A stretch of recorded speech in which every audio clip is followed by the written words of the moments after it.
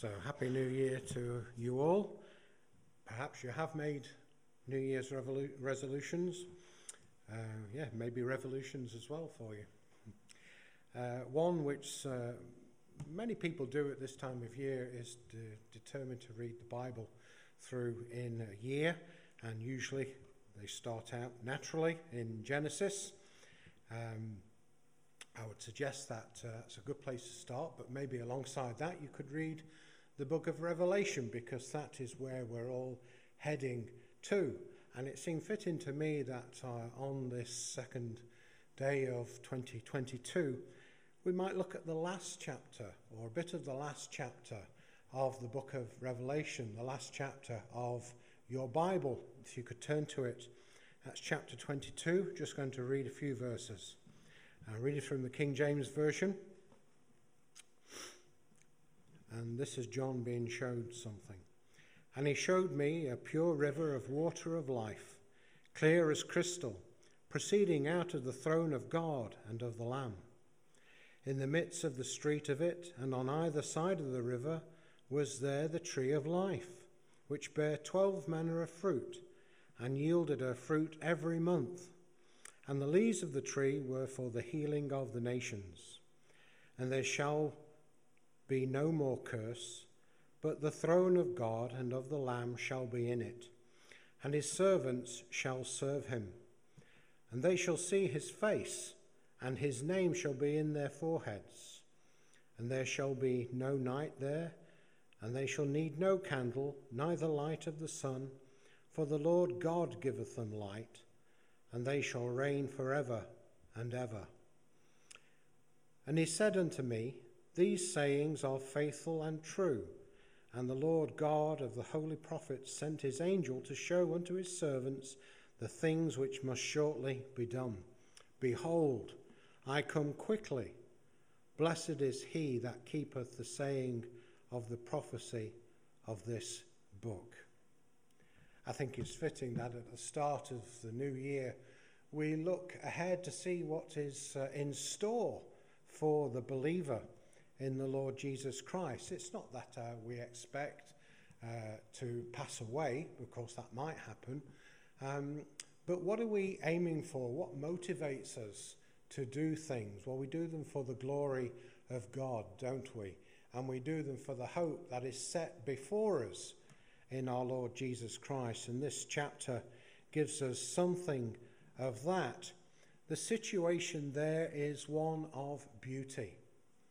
I want us to grasp a little bit of that. This is a beautiful place. The new earth and the new heavens have been formed, and the new Jerusalem has descended upon the new earth.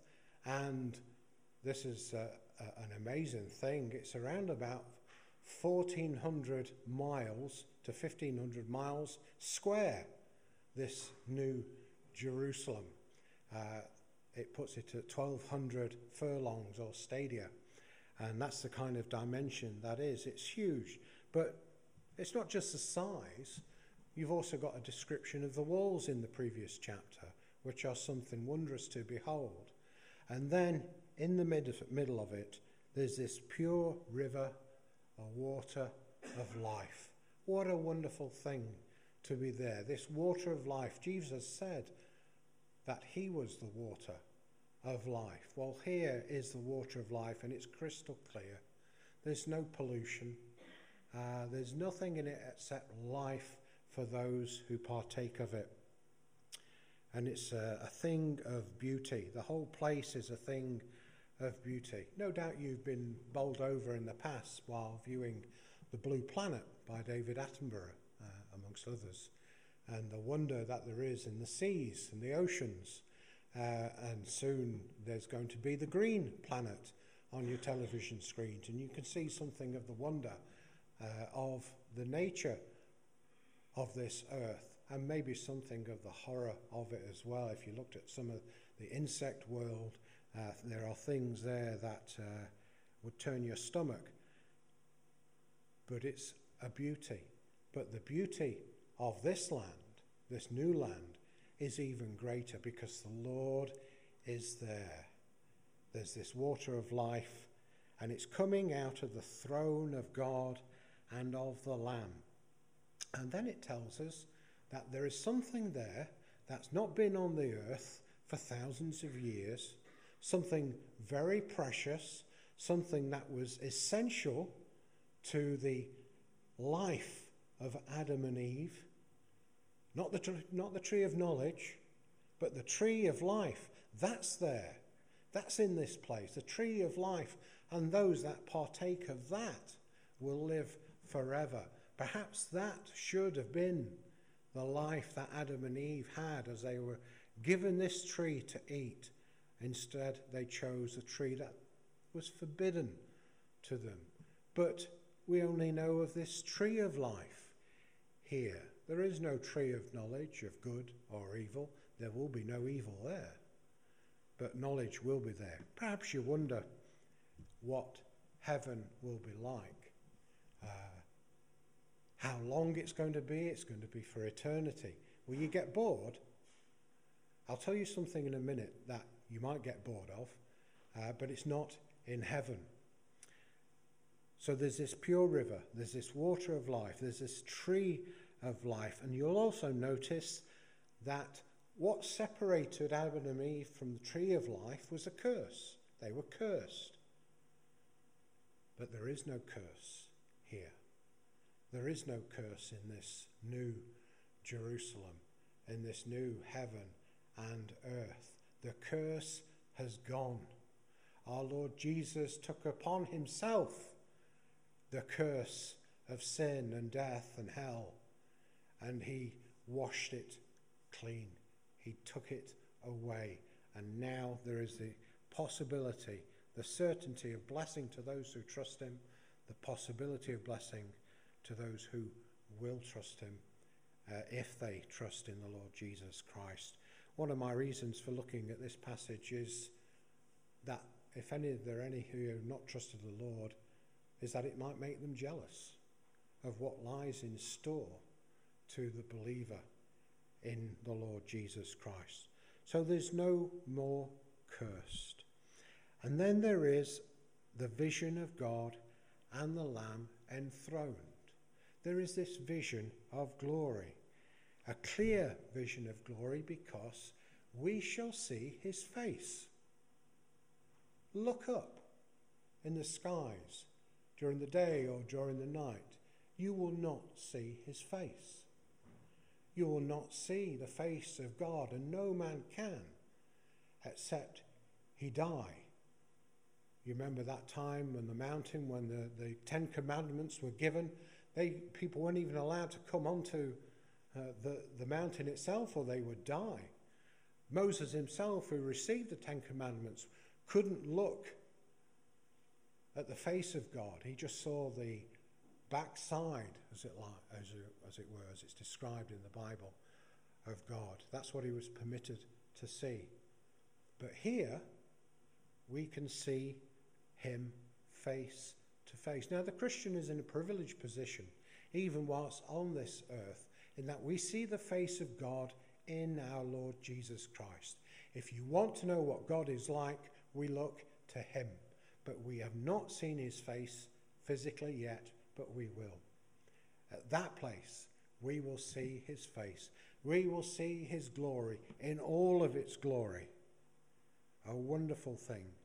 And then we find that our name is in our foreheads. His name, is in our foreheads. What a wonderful thing. We're called by his name now. The Christians were first called Christians at Antioch in Syria, but we're called by the name of Christ. We are Christians. We own that name, his glorious name. Well, that despised name, that's still despised by many. That's why they want to blot it out of Christmas. Will be a name that is revered by all who dwell in this place. The name of our Lord Jesus, his glorious name, will be adored by all, and we will bear that name. There is not going to be any night. In chapter 22, It says, "And the city had no need of the sun, neither of the moon to shine. For the glory of God did lighten it, and the Lamb is the light thereof." There is no night there. There is no darkness. Just the Lord of light will dwell in that place and give light to all things there. And I want you to note that there are servants there who serve him. That's us. We'll be there, those who have trusted in the Lord Jesus Christ. We will be there, and we shall reign with him forever and ever. That is the prospect. And you know, you will not get bored with eternity. There's another part in the New Testament where it says that our minds can't even begin to comprehend all that God has prepared for those who have trusted in him. What a wonderful thing. Well, there is something I want to mention to you. What is eternity like? What must it feel like? You may have heard of the composer John Cage, an American composer, perhaps well known for a piece of music that lasts for 4 minutes 33 seconds, and that's the title, 4 minutes 33 seconds. I've seen it performed on television. The players, they just pose on their instruments. There's no sound. The sound is to come from your own mind. So he's quite a radical composer. But there's also another thing that he composed for organ, and it's called ASLSP. And it's to be played as long and as slowly as possible. You buy the CD, it's just over 1 hour long, 66 minutes. I wouldn't recommend it myself, but you might want to try it if you can get it for free, just to listen to it. But, you know, someone's taken this quite literally. There is a church in Germany where they are playing this music. Now, the organ first came to light around about 600 odd years ago. So their intention is to play this one piece of music for 639 years. And it's to stretch, that 66 minutes is to stretch for that duration. And the first note so far has lasted just over a year. And it's to continue, it's to be funded. They'll keep this organ going, they'll place weights on the pedals and on the keys to play this piece of music for 639 years. How boring is that? Heaven is not like that. Heaven will be full of things that God has prepared for us. It's going to be glorious. So as we face this new year, we can think of that glory that is to come. It's something that we work for. We are servants. We will be servants in that place. We're servants now. We're servants before him, called to serve him in various ways, called to bring blessing to his people and to those who are not yet his people. What a great Saviour we have. What a great Father we have. What a great prospect the Christian has. But meanwhile, in this new year, we work for him, and we have that to look forward to in the time that is, the age that is to come. It's a wonderful thing. Thank you.